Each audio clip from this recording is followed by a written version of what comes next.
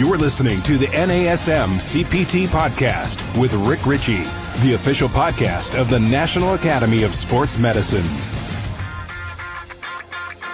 Welcome to the NASM CPT Podcast. My name is Rick Ritchie. I'm happy to be here today, and I'm happy you're here listening, whether it's the podcast, you're on the Facebook Live, watching the streaming coming through. And if you are on the Facebook Live portion of this, which tends to happen every Monday and Friday at 12 noon Eastern Time, then you're in luck because you get to ask questions live. And our producer, Greg Esposito, is there, and he will field those phone calls. He's going to be doing that today, and he's going to be doing it with a very special guest that we got here. His name is Tony Ritchie, and not to be spelled like my name. He's R-I-C-C-I. Mine is R-I-C-H-E-Y. So Tony is with us today, but let me tell you a little bit about him, and then I'll let him dig into his story. And then we're going to talk about fight sports, fight conditioning, weight cut, things like that for fighters. But Mike Fantagrassi, who is kind of a wonderful contact at the National Academy of Sports Medicine, had connected me with Tony. He knew my background in fight sports, and he knew Tony's background in higher education, in his as a scholar. His contributions to what he's done in the fight game is pretty important. So I want to welcome everybody. We got Tony Ritchie here. Tony, what's up, man? Hey, Dr. Rich, thanks for having me today. Excited. I love my NASM team, by the way. You what? I said I love the NASM team. Of course, I am a PES, CES, and I work with you guys closely at the university. Of course, I teach. I'm a professor of exercise physiology and sports science at LIU Brooklyn, where we run some of the NASM courses too, proudly, and our students love that. So always happy to be joining on with the NASM guys and the team and those members and those who are certified through the organization. Oh man, well, I was excited to be connected with you because we had some people in common. There was a connection with RGA. So you're in Brooklyn. I am in Orlando. I'm in Manhattan. And we got connections there with some of Renzo Gracie's trainers. And I mentioned PJ McMahon and Jamie Crowley. And you knew those guys. Tell us a little bit about what you do that's not at the university. Okay, so I have, just in brief, grew up in a wonderful era of boxing. And my father was a big boxing fan. So the Hagler Hearns era, Muhammad Ali, Frazier. Now, I was very young even during those fights. But I took a great interest in fight sports as a youngster. And loved boxing and did some judo and stayed with that my entire life. So in addition to my academic career, which is really an amalgamation of the sports sciences, nutrition science, and sports psychology at the doctoral level, I was always a fan of fight sports and really, Rich, very fascinated by fight physiology. That's what always kept me as if you will, as strength and conditioning professional geared toward fight sports, particularly boxing, because the physiology of what happens in a fight is really incredible. You know, the cognitive demands, the peripheral demands. You need local muscle endurance. You need much cardiorespiratory endurance, strength, speed, power. So the point to that is, when I combined my education, strength, conditioning, the sports sciences, it really married well with the fight sports because I was a huge fan. And as I began to study fight sports more and more, I realized, wow, it's a bit different than just doing standardized strength and conditioning protocols for football, basketball, baseball, the sports where our S&C origin really comes from. So along the path, I'm like, cool, I love this. I can get to teach. I'm going to stay in the sports sciences. I'm a big fan of fight sports. So for about 25 years now, I've been working with athletes just almost exclusively in jiu-jitsu, BJJ, of course, kickboxing, boxing, MMA, and some judo. So my love with those sports got married to my academia, and I've had a wonderful time doing it. So I've been able to work with, many title fights, and Chris Weidman, Caitlin Chukagian, Aljamain Sterling, Ryan LaFleur, numerous UFC fighters, Bellator, and professional kickboxers. It's been wonderful. Oh, that sounds good. I know so many of those names that you've mentioned. I had Caitlin on a previous podcast that I did with Everlast, and so I'm really impressed with what you've done and who you've worked with. I want to ask a few questions. There's something interesting about contact sports, and we can talk about the physiology of what's going on, and we can talk about kind of balancing this anaerobic output and kind of going in hard and fast and then backing off so you can catch your energy, catch your breath. But while you're catching your energy and catching your breath in a fight sport, you might also be getting hit. So there's some challenges there. And another interesting thing is that I might do mitt work with people for a long time and then move into sparring. And the first few times I spar with somebody, I never hit them back. I never strike them. I just let them try to get used to hitting me. Now, they could go round after round after round hitting mitts, but as soon as you put somebody in front of them, I'm not even hitting them back. They're gassed within moments. What is going on with that? And then what is going on with how you prepare somebody for actually getting hit by something? That's a wonderful question. And I think that, as you probably see, also, Rick, it phases. In better words, obviously, someone hitting mitts, and as time progresses, they will gain better cognition and endurance in hitting the mitts. And then the same thing with when sparring comes. But I think the first thing we have to take into consideration, reactive skill is much more difficult than proactive. Ooh, it's nice. much more demanding, right? So when you watch an American football game, the offense wears down the defense. The defense rarely wears down the offense unless they're really physical and beat them up early. Why? The defense has to react to what the offense already knows. That's right. Okay, so a lot of cognition. There's more in a higher state of reaction, and almost, if you will, there's probably a greater fight response.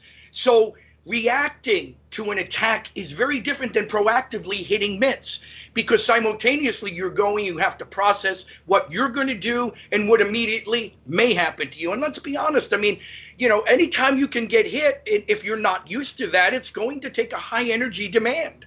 Hyperarousal, tension, everybody does tighten up when getting hit. So I think it's the first thing to look at right there, and you well articulated already, is the physiology changes.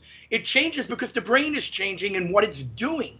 And the brain runs physiology technically in, right? Okay. So if you're nervous about something and you have fear about something, that's going to transmit somatically, and you're going to tighten up and you're going to tire much more. So when you say 1, 2, 3, like jab, right hook in a mitt combination, and that's kind of proactive. They respond to your call, but they are doing that. They're hitting the mitt, and there's nothing they have to respond to your next cue, particularly, and it's not threatening.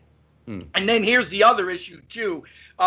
Getting hit for you, of course, isn't very good for you. And the physiology behind taking trauma is a whole nother thing that's going to make you fatigue, and a complex constellation of other mechanisms that are going to make the fatigue rate much higher, right? Even if somebody's jabbing at you and not hitting you, that's harder than hitting the mitt, okay? If you're just technical sparring but no contact. Once the contact occurs, now we have a whole different set of physiological mechanisms we have to understand. So to your point, it's proactive. I mean, hitting a ball off a tee is proactive. Hitting it when the pitcher throws it, reactive. A little bit more challenging, Yeah, that's such a great point. And one of the interesting things is we talk about these open loop and closed loop systems. And it's very difficult when there's an open loop, right? So if somebody throws a punch and let's say I move out of the way, I can't redirect my punch in the middle of throwing a punch. Right. So you kind of have to have a plan and a follow up, a whole series of computer programs that say if then. And that's really the difference between people who are highly trained and those who are not, is the compilation, the add-on of if thens, where they can answer questions as soon as they arise. When a new situation shows up, they've seen it before and they've done it enough times to be able to react to it in an effective manner. Now, there's always a winner and a loser, right? There's always a winner and a loser. Rarely you're ever going to have that completely split. But talk me through some of the things that you guys do for the strength and conditioning of your fight athletes. And then I want to get into something else you mentioned, which is the mental game of it. So I want to get into that. and then we'll get into the nutrition component. But talk me through the strength and conditioning. Somebody's going to do 3-minute fights or 5-minute fights, but they only get rounds, but they only get 1-minute break. How do you train for that? Okay, good question too. So we're basically breaking down the cardiorespiratory facets versus maybe the neuromotor, right? Power and speed, because they're separate entities. So a couple of things I think is really, really important, Rick. So a lot of times we will say, well, there are well-adopted strength and conditioning protocols. And I really like, and I mean this from my heart, the way NASM has organized their OPT model as an example, right? Now, as we take that as an example, we have to look at it and go, okay, all fighters may need, hypothetically, 8 biomotor qualities: local muscle endurance, cardiorespiratory endurance, strength, speed, power, whatever that given number is. However, I've always said this, all fighters need the same qualities. Not all fighters possess the same qualities equally. Yeah. Accordingly, where those models, where the emphasis occurs, is probably going to take place on the strength and or the weakness of that particular athlete. So I would like to use Caitlin as an example. I may not be doing as much because she's Caitlin Chukagian, the #1 UFC women's flyweight contender. She fought Valentina for the title. She fell short on that, but probably will be back. But my point to this is, to your great question, Caitlin does a high volume of sparring. And I to this day do not know how her body takes the volume of stress that she puts it under without repetitive stress injury. My point is there, because of her sparring volume, her cardiorespiratory conditioning may not be my emphasis. So I'm going to work on the different qualities: speed, power, strength, accordingly, right? So how I train the fighter is contingent upon how they train and what their strengths are. She has tremendous cardiorespiratory endurance, does a lot of sparring, hence I move more to the neuromotor, power, and speed side. Now, if I get a heavy wrestler who's now working from normally, a 2-2-3, okay, in rounds, and your periods, for example, all right, or they haven't gone into MMA, but they have a great strength and conditioning background, because D1 programs have that. They've done a lot of lifting, but now they're making a transition into a 5-minute semi-stand-up round. Well, there now we're going to put more emphasis on the cardiorespiratory conditioning, time on the feet, spending more time vertically where most of the time they haven't been before. So my point is, you ask a great question and saying, well, okay, well, this is 5 minutes, so here's how we train him with 1 minute rest. Here's 3 minutes. Here's how we train him with 1 minute rest. That's wonderful. But if that athlete is already outstanding in one quality, I'm going to another quality. So gotcha. They always say, keep it simple, stupid, and that's fine. But we have to watch that because, every fighter, this is a sport where you could be 5'10" and be a bantamweight, or 5'4". So we have very different body types, and accordingly, we need to train them differently. So how much time do you spend actually, because I know you do mostly strength and conditioning, and in strength and conditioning, you focus oftentimes on what the weaknesses are, but as a fight coach, you have to make sure that you stay on top of what your greatest qualities are. So you have to do the things that you're not good at, especially if the other person's good at them. You have to at least learn how to defend them. And then you still have to be really good at what you're already really good at. So how do you balance that out as a strength coach and a fight coach with somebody that says, we still need to focus on what you're good at and have you practice that, but we also need to work on what your weaknesses are? Wonderful question. And a lot of times that's collaboration with the skill coaches and observation, right? So watch the sparring. I go to Ray Longo. I can go to Matt Serra and say nicely, guys, what do you see? What do we need? I think in order for strength coaches, fight performance coaches to have success with the team, it's not always for us to walk in and just dictate what's going to happen. We need that collaboration with the skill coach. And the skill coach may say, Tony, looks great. He's doing this. She's doing this. But boy, fatiguing. Let's go the reverse. I have a wonderful young fighter, world kickboxing champ, very good at jiu-jitsu, but mentally fatigues when on the ground, nerves, okay, anxiety. So what do? Simultaneously, I'm trying to integrate there the building of the mental confidence with the motor movements and training movements that would be applicable. So what am I going to do? I'm going to have him do a lot more hip thrusts. I may have him do a lot more movements in the supine position to increase strength, power, because that's an opportunity in which I can get him comfortable there, believing that we are working on things that are going to augment his performance there. So a lot of times what it is, Rick, is I go back and forth. How are we doing here? Are we making improvement? People go toward their strengths when things get tough, right? So therefore, you know, they work their strengths.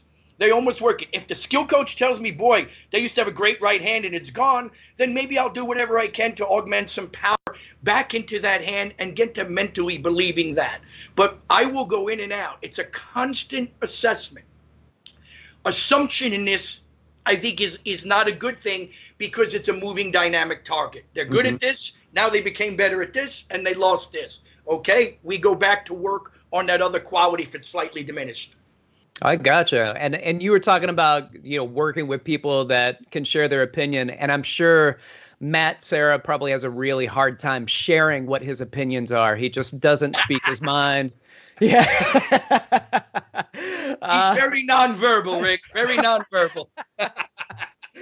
So I love it. I think it's great that you work with some of the biggest names in MMA with Matt Serra, Chris Weidman. I've seen Chris Weidman at Henzo's more than I've seen Henzo's at Henzo's. So I know that seeing Henzo Gracie over at the headquarters is like spotting a snow leopard. But it's fun to be a part of something that's so big and the quality of what gets produced within this family. And it's a family of fighters. It is a family of coaches.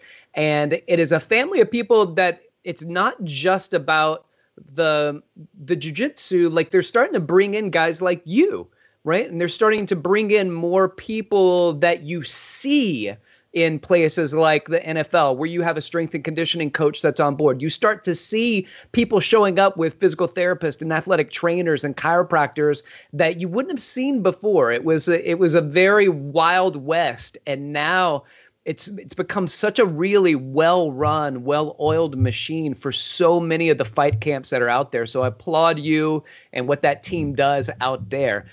Before we get into a little bit more, I do want to talk about weight cutting for fighting. And for those that don't know, that are listening, what happens usually, let's say you're walking around, weight is 200 pounds, right? That is not the weight that you're going to fight at, because what you want to do in the fight world is say, I wonder if I can get down to 182. And if I can cut weight at 182 and weigh in the day before the fight, by the time the fight gets around, I might be able to gain 10, 12, 15 pounds back. And hopefully I'm almost a 200-pound fighter fighting somebody that might be 182 pounds. But what's interesting is that everybody does it. So everybody's still fighting at about 200 pounds, even though they weighed in at 182. And here's the thing, Tony, like, it's not healthy. It's not healthy. The weight cut's not healthy. The dehydration that goes on in that process isn't healthy. So there's some promotions that are out there, like ONE FC, ONE Championship. They've stopped that. Do you see that ever happening here with some of the big promotions like UFC and Bellator? And can you talk us through some of the things that are not good, some of the contraindications of these weight cuts that take place? Absolutely, Rick. And again, just a wonderful description of exactly what's going on. Okay, couple of things. Great point on ONE Championships. Now, I will tell you this. I think, remember now, weight cutting or weigh-in events are moneymakers. So, yes. Okay. Yes, so I'm never going to control whether or not this happens. So right. UFC or Bellator, right? I mean, the big face-offs, the actual weigh-ins now are like 10 a.m. in UFC and Bellator, but then they will do, hey, and Joe Rogan will call them on out. I love Joe. Valentina, and they come out and they face off, and people come, and that's televised or streamed. So this is a promotional event, and that's not going to easily be removed if there were no weight classes. So just something to think about there too, okay? Now, you're right. Some organizations are going without the cut. And to your point, yes, here's what we're trying to do in weight cutting. We're actually trying to manage the liability, if you will, or the extent of how bad it is. I can advise an athlete not to do it, but in the end, it's not my decision. It's going to be the decision of the athlete, the decision of the coach, the decision of the organization if they wish to continue weight cutting. So what do we have to do? My job is to make it as safe and effective as possible.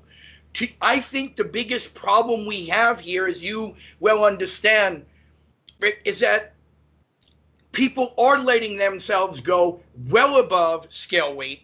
Yep. An unreasonable amount. And I generally find probably somewhere in the range of 10 to 12% above scale. And that may even seem high, but about 10% above scale is optimal. So what does that mean? If you fight at 185, 205 tops.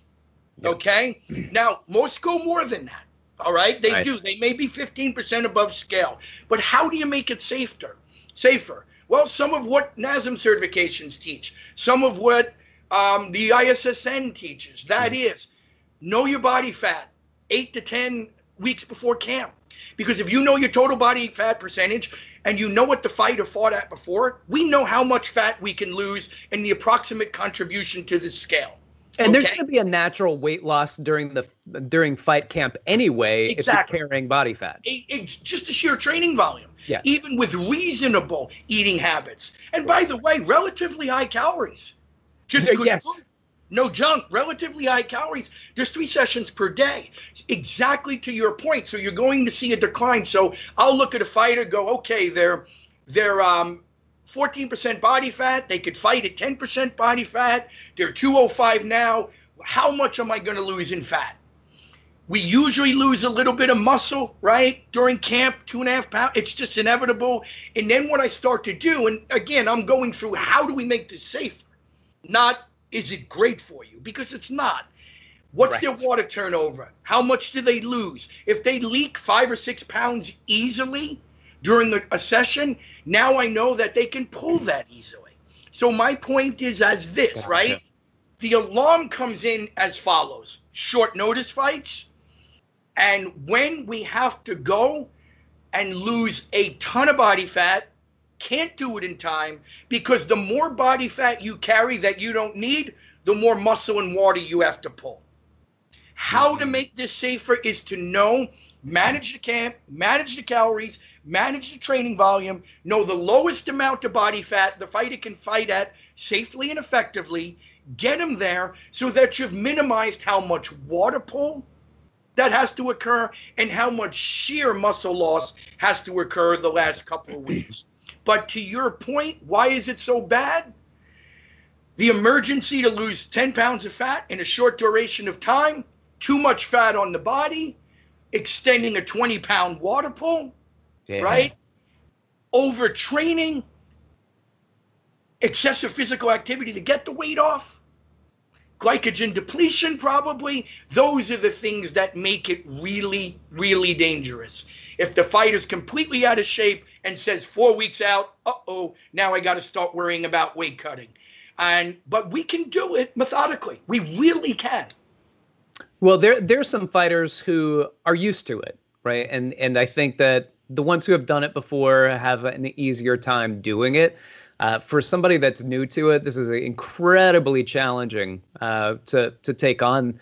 But there historically have been some deaths during weight cut, and it's incredibly devastating. It's heartbreaking to think about that. There have been people who have not been able to fight up to capacity because their performance has diminished because they've still not recovered from the weight cut by the time they actually have to get into the fight. So, these are legitimate concerns that that I think people manage it relatively well, but there's still difficulty doing it. And you might hear commentators sometimes when they talk, they'll mention the weight cut and how much weight they've gained back and how much bigger one fighter is than the other. And that's the conversation when they say, this fighter is bigger than the other fighter. And you go, well, how is that? Because they just weighed in at the same weight.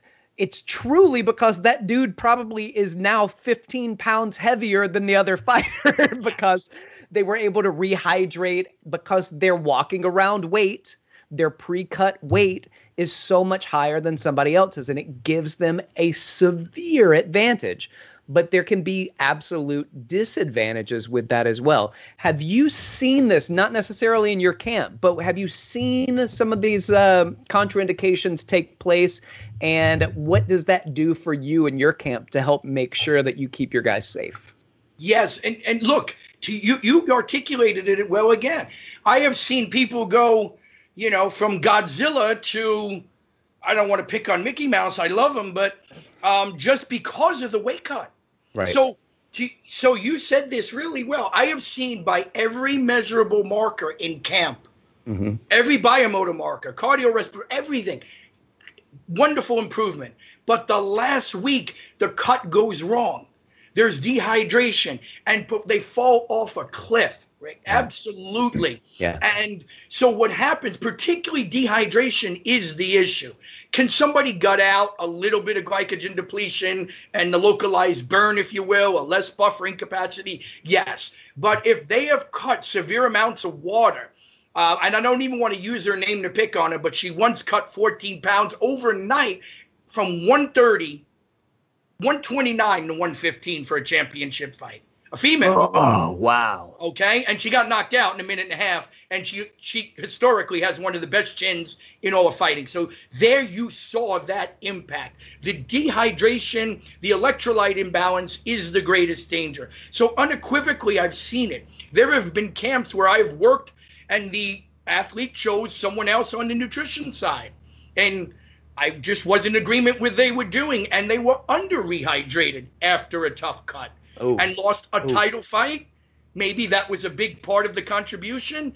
And I thought it was, because when I saw them, I'm like, I don't even recognize this individual. That's right. Okay. So they were looked terrible, pale skin, no vascularity, no plasma volume. Like, these are things that I look for to see if they're well, well rehydrated and how they look. But to your other point quickly, you're really right. It could be a tremendous disadvantage. And you know where it's really dangerous? When one athlete puts a lot of weight back on and the other doesn't? Boxing. Because it's a head contact. You cannot have a guy who weighs 15 pounds more or 12 pounds more punching a guy with a right hand or left hand in the head who's 12 pounds lighter. That is very dangerous. So the extreme cut, and as we've become better, to your point, at rehydration, we're able to get somebody from 185 to 207 in 36 hours. Right. Because we know what we're doing. If the other camp doesn't, it's a danger to that person. You're right on. It can be something we need to be concerned about for sure. Well, thank you for addressing that. I appreciate that. And that is something that I've had a hard time with. Not me personally. I've been able to hit some cuts, but it's not fun. And it's really challenging. We see more and more people are getting better at it, but there are still people that fall through the cracks and end up having some real bad fights because of that. Yep. Now, you've mentioned with people like Caitlin and some other fight camps where you've got people doing 3-a-days for 6-week camps or 8-week camps. All right. I need you to talk me through it, because I don't think people understand it is not all bang, bang, bang, bang, 100% get in there and spar with the person. Tell me what fight camps are like, and then please explain to me what your rejuvenation, your recovery schedules, what do you do to actually allow them to not be absolutely miserable 2 weeks into it, that they can keep coming in and producing?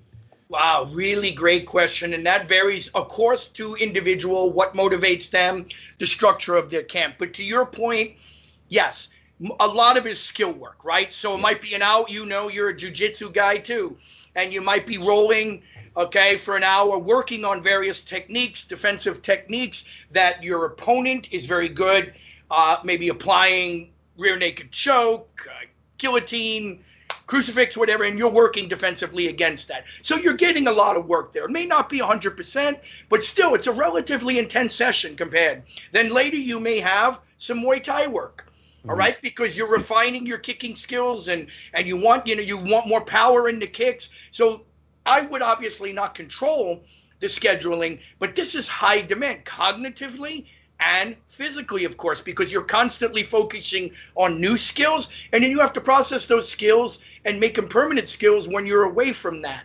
So, and then you might see a light session or S&C with me. So I think one of the first things to recovery, to your point, is I have to know the schedule to the best of my capacity, because my training is last.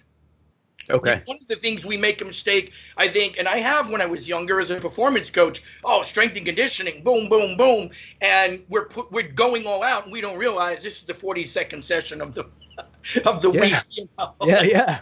Exaggerating, but so in order for us, when I have the whole schedule in front of me and the timing, I can plan good rehydration, refueling strategies. I can know exactly how much load that day or how much volume I can impose on the athlete. And I might have to bring that back and auto-regulate and pull it back. Okay, so knowing the schedule, how much training they've done is very helpful first, so that I ensure I'm not contributing to the overtraining. That's right. Number one. Then I can help them strategize refueling, carbohydrate, electrolyte, protein, very often in liquid form, because they can't eat a 20-ounce 6 ounces of chicken breast, 5 ounces of rice, and a sweet potato in between. So, right. So part of the recovery there is getting the right nutrition, and the real food when they can. And I'm a stickler. And we have many devices today, as you know, on the sleep side, because here's what I'll always say to that athlete. You can, if you want to tempt physiology and be a great performer with no food and no sleep, you join the special forces, and God bless the men and women that do that. Right. But if you have money on the line, you don't tempt physiology. You optimize it. Love it. All right. So we don't go, I can do it on 4 hours. No, we get 8 hours sleep. We get 9 hours. We don't go, I can do it without all the water I need. So governing the hygiene and the practices that in recovery is really how I can help. And making sure to the best of my capacity that they're adhering to that. Text me how much water, how much did you drink, how much did you lose, what was sleep, did you get electrolytes in? Yes, I ate 2 sweet potatoes. And this at least gives me a trend to know we're in better shape, or we better make some changes. Now, do you ever see them kind of hitting a downturn at some point during a training camp? And then start to wonder, well, if we're overtraining, what does this new protocol look like if that's the case? Yeah. So it isn't, of course, all I can do is make recommendations there, right? Because I don't control the camp, right? So I don't want to be in, one thing you don't want is internal conflict in the camp. Ooh, strength coach says I better take a week off. Well, yeah, skill coach is going to punch you if you tell him. So, but to a good point, I might say, and I work with the team, hey, take the day off. Go home, almost like you're in a float tank.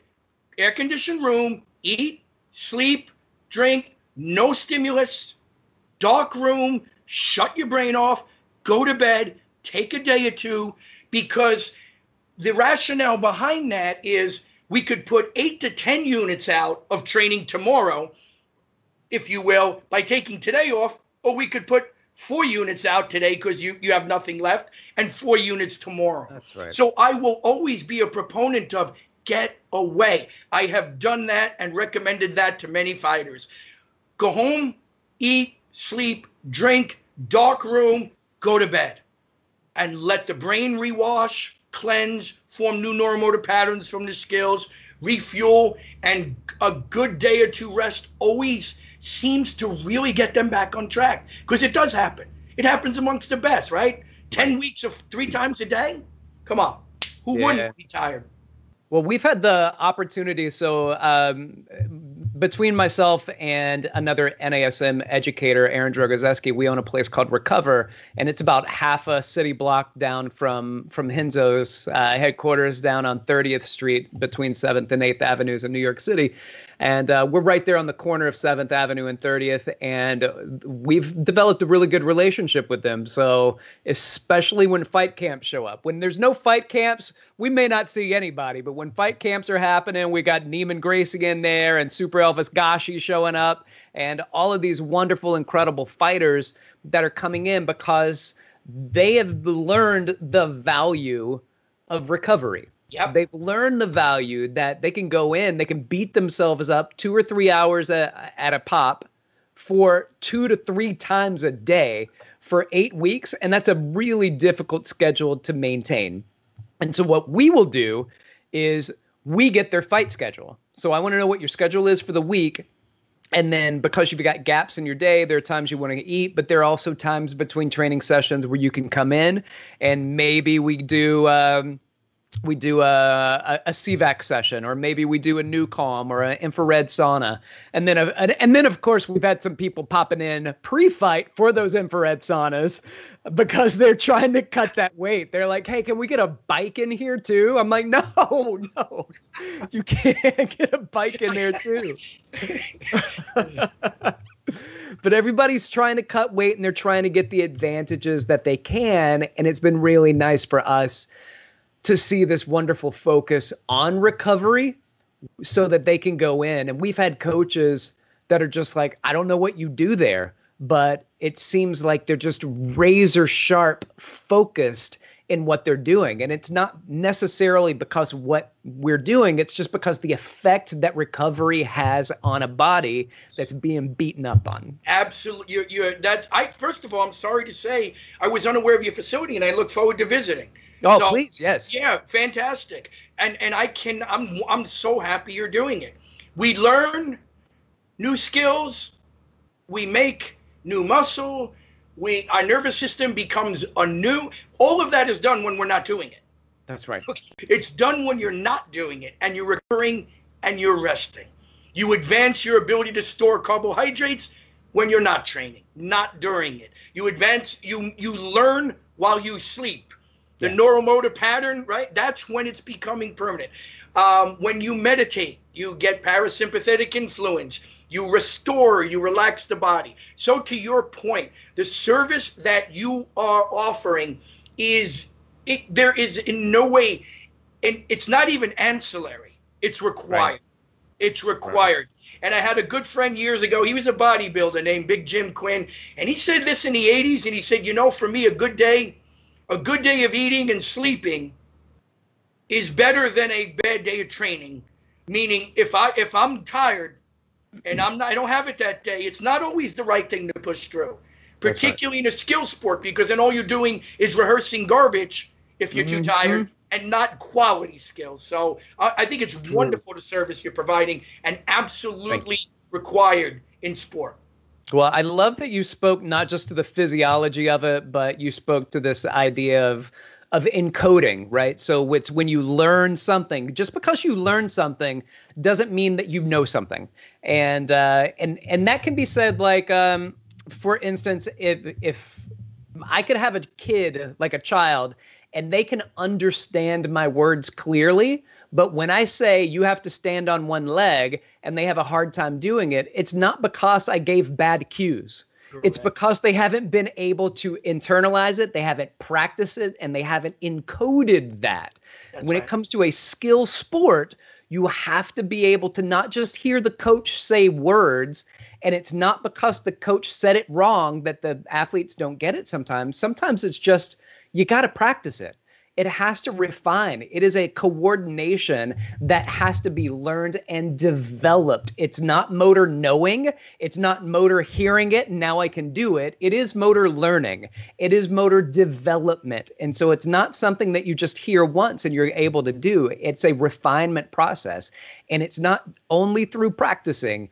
It is through both practicing and then giving it the space so that your brain encodes it. And that encoding is when you take something that you've learned and actually put it and sear it into the brain so you can draw on it like that.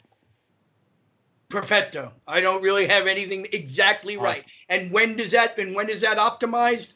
You really said when you get away from it.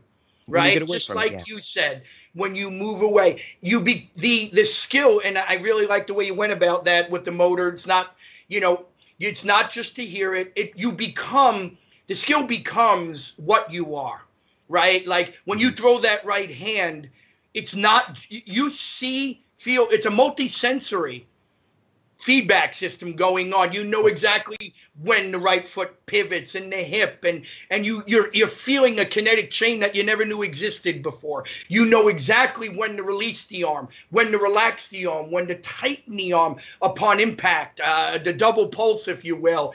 It takes time, as you said, but the skill becomes something that you can just do, and you are, as opposed to something you could know. Many people know, right? Many people know how to do an inverted triangle or get certain skills done mechanically, and they can go, oh, here's what I have to do. But achieving that in a competitive environment is completely different, right? Totally different. Totally different. You have to know it so well.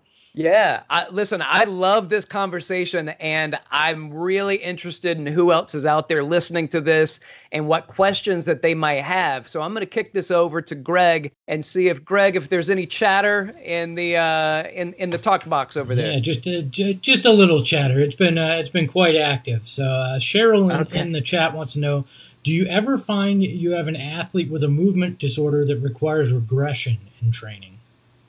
Wow. Very good. Movement disorder. Cheryl, what a brilliant question. I would be, not being a physical therapist and having a pure training in movement disorders, I would say limitations is what I've encountered.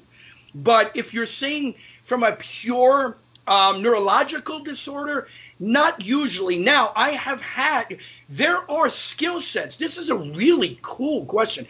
There are skill sets that for some reason, a fighter may just understand a right hand and they just can't throw a left hook. I've had advanced athletes who can't jump rope. I can't figure it out, and they're world champion athletes.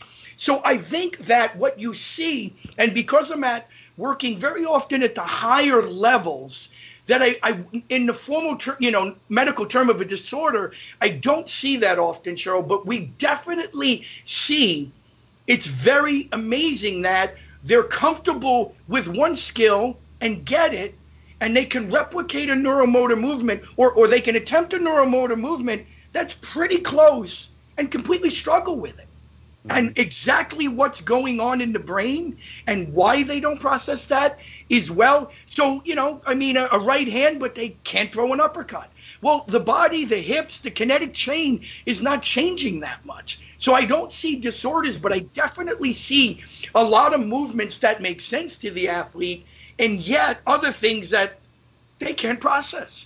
And it's quite similar. That's a really brilliant question, but I haven't seen it in the purest form, Cheryl. But what good thinking. Do you mind if I reword the question a little bit and say, Sure. What about imbalances? So do you see any imbalances in people where you're like, oh, this, I know for one, if somebody has a forward head, that's not good in fight sports. Oh, okay. You forgive me. Is that what you meant by disorder? I don't know. I don't know if it is or not. No, absolutely. For mechanical integrity, we see it all the time. Perfect example, Rick, a protracted boxer. Okay, yeah. If anyone can see me right, the scapula, why? Chin's down all the time. Hands are up. Okay, you're in torso flexion. Absolutely. You will see, and usually the older athlete, obviously, or the older boxer that hasn't had attention to corrective exercise, okay, or preventative exercise. We don't have to be, if there's no severe mechanical dysfunction or neuromuscular dysfunction, then we know we have great preventative methods for keeping that athlete attuned.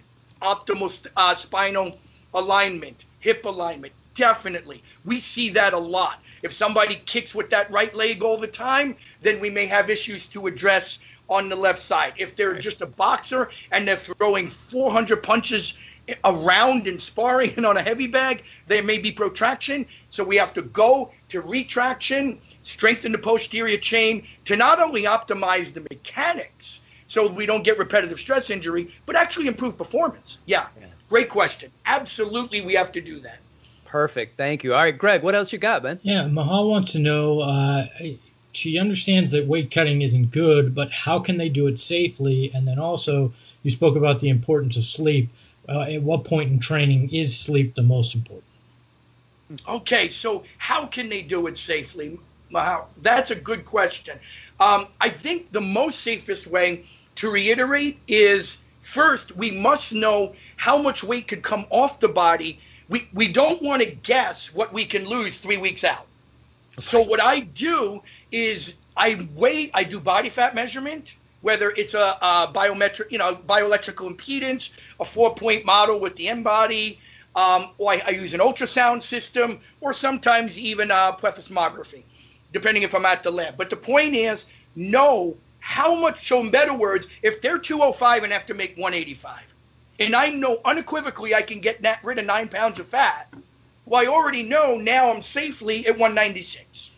Okay? So that's the first thing. I've got to know what they can get rid of through diet, through training, through good sleep. That doesn't have to be there. So if they can fight at 9%, I've got to get them there. I don't want to bring them to 6 because now that's an issue too. So know how much fat they can take off, know what they historically fight at, calculate that deduction, know that in every camp, so they could lose 9 pounds of fat. They're now at 196 now they have to make 185. Well, everyone loses 2.5 to 3 pounds of muscle when there's weight loss. It just happens. Mm-hmm. So now I know they're at 196. Hey, now they're at 194, 193.5. I do the math in advance. I know when they work out, they lose 4 pounds of water in a flash and put it back 10 minutes later. Now I have my athlete at 190, 189. 10 weeks out, I've prognosticated what can they get to comfortably without any physiological damage. That example is I brought them from 205 with fat loss, water loss, and muscle loss to 189. Can that person make the 4 pounds? Very likely, because we have 36 hours to rehydrate. If you know the math and how we can get there, you can be safe. But if it's 3 weeks out and I'm at 205, I don't know what I'm losing. I don't have time to calculate anything. So it's advanced calculation. Sleep, anytime, anywhere. Great champ. A nap, 8 to 10 hours at night. And they do, by the way. They're rolled up in a corner on a mat somewhere, just sleeping. You got it. You've seen it, Rick. Anytime, anywhere with sleep. Anytime, anywhere. And I don't think, just to answer that more, like I don't think it's more important in one part of the camp than any other. Sleep is the unforgivable sin. Like you can't not sleep. You have to sleep. That is the ultimate recovery. Before you start thinking about all these other things, your nutrition is there too, right? But you can't not sleep. And so many people, they give up on that, or it's weird. It's this weird badge of honor that they only got 4 or 5 hours of sleep and then they got up and ran and trained. You need to let that go. That's got to go out. Absolutely. Don't tempt it. Optimize it. Exactly. There it is. I love it. All right, Greg, what else? Last one here from Keith. Do you think that it's dangerous to do neck training like with a head harness and chain that you hang a weight from? Interesting. Oh, that was Greg? I'm sorry, who asked that? That was Keith. Keith. Yeah, thanks, Greg. Keith, you know what?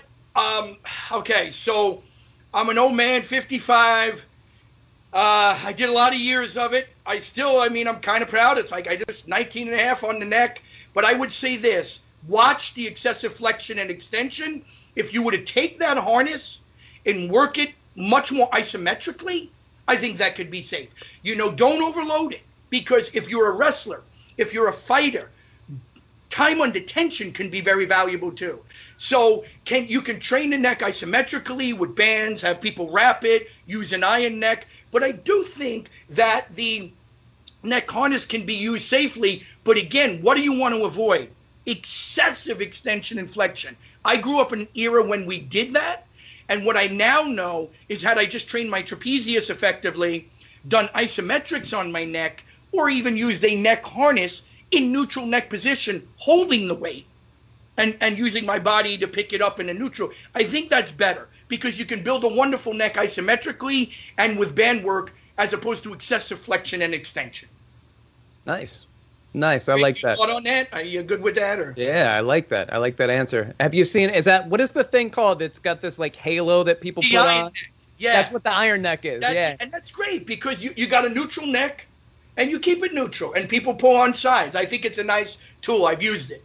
Yeah, okay, all right, cool, because I've seen it pop up in my Instagram feed, and I'm like, let me see. I wonder if I want to give that a try. It's not bad. It's really pretty good. But when I've seen it, I've always thought, man, I feel like that is going to be way better than doing these neck crunches off the edge of the ring, which was a big boxing thing that you would do. And then they'd flip over and they'd do their neck extensions off the edge of the ring. And they'd have this head harness and they have plates at the bottom of it. And so they're working out their neck, practicing flexion and extension.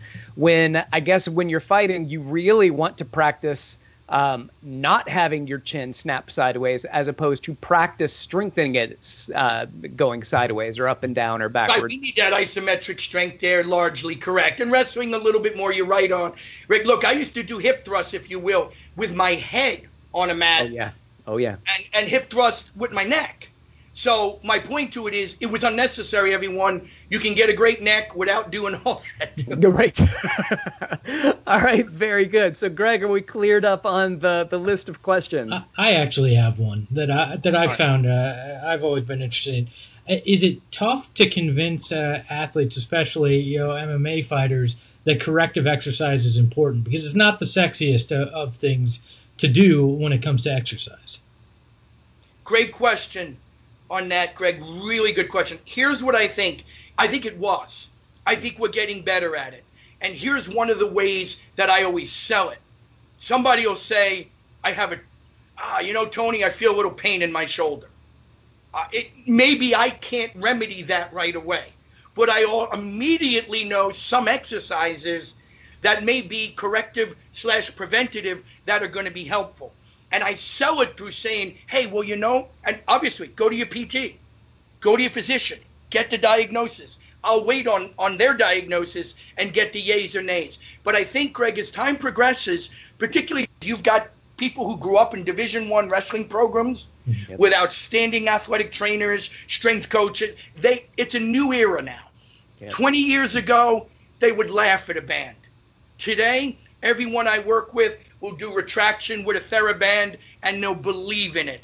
And we'll do some, again, like the CS, I really like it. We'll incorporate some of those principles. And I think today, because fighters are concerned about longevity, I think it's much more easy to sell today, particularly in MMA, judo, Olympic sports, than let's say what I call the more freelance sports, boxing and kickboxing, that historically don't have academic formal training, strength and conditioning, USOC oversight type methodologies, if you will. Today with wrestling and judo, and you got a lot more of that. But it's exciting to see that, hey, here's how you do it. Here's our warm-up, guys. It's corrective and it's preventative. That's our warm-up. Nice. And they buy it. It also helps where you've got people like, one of the biggest names in the history of the sport, which you guys know very well, which would be George St. Pierre. But he really lives and breathes this recovery component, and he's brought a lot of light to it. And whether or not he follows exactly what we do with the corrective exercise specialization, he is very focused on his recovery. He's very focused on his flexibility. He's very focused on his correctives. And then that helps kind of spread the news to everybody else that goes, oh my gosh, well, if this guy can do it and he's on the Mount Rushmore of MMA, then maybe that's something I can incorporate and not think I'm playing catch up. Yeah, I think you hit it perfect there, Rick. GSP I think he had foresight with that. Look at his level of conditioning. Look, good posture, good muscle balance, just really almost like a physique competitor. Right. Everything, right. Everything was where it was supposed to be. And I think that's part due to recovery, corrective, and preventative. Yeah, absolutely. Absolutely. And again, to reiterate, just, if it's a severe joint dysfunction or neuromuscular, hey, that's PT work. That's right. That's physiotherapy, maybe chiropractic. But certainly I think the corrective to me is a synonym of preventative. And they work hand in hand. So I'm really happy to know, Greg, that it sells easy today. That's amazing. All right. So, Tony, before we get off, can you just let people know how they can contact you, how they can follow you, if they want to pick your brain or see what a day in the life is like? Let them know how to find you. Yeah, I'm kind of an under the radar guy. No, I am. No, I don't mind sharing. I mean, I'm just not a big. I don't do a lot of it, but my Instagram is called Fight Shape. One word, FIGHTSHAPE with an underslash, and my last name RICCI. And I am going to work more on that. And I'm just on Facebook as Tony, and most of that is all just sports science. I don't really, show you a picture of a dog I don't have, or something like that. And you can just email me at Tony, TONY, at fightshape.net. And if you have a question, we'll set up a call because I'm a much faster talker than I am a typer. You fit in really well over there at that Sarah. That's our game. You know it, right? Oh, man, it's been an absolute pleasure, Tony, having you on this show. I appreciate it. And at some point, I would love to have you back on if you wouldn't mind doing so. I would love to. I thank you. I thank Greg. I thank Nazem. We've had a wonderful relationship. And to anyone who joined, I thank you very much. And I genuinely hope it was of value. Oh, that's amazing. Everybody, thank you for listening. This is the NASM CPT podcast. My name is Rick Ritchie. You can follow me on Instagram, dr.rickritchie, RICHEY, or you can email me, rick.ritchie@nasm.org. Thank you for listening, and we're going to see you next time.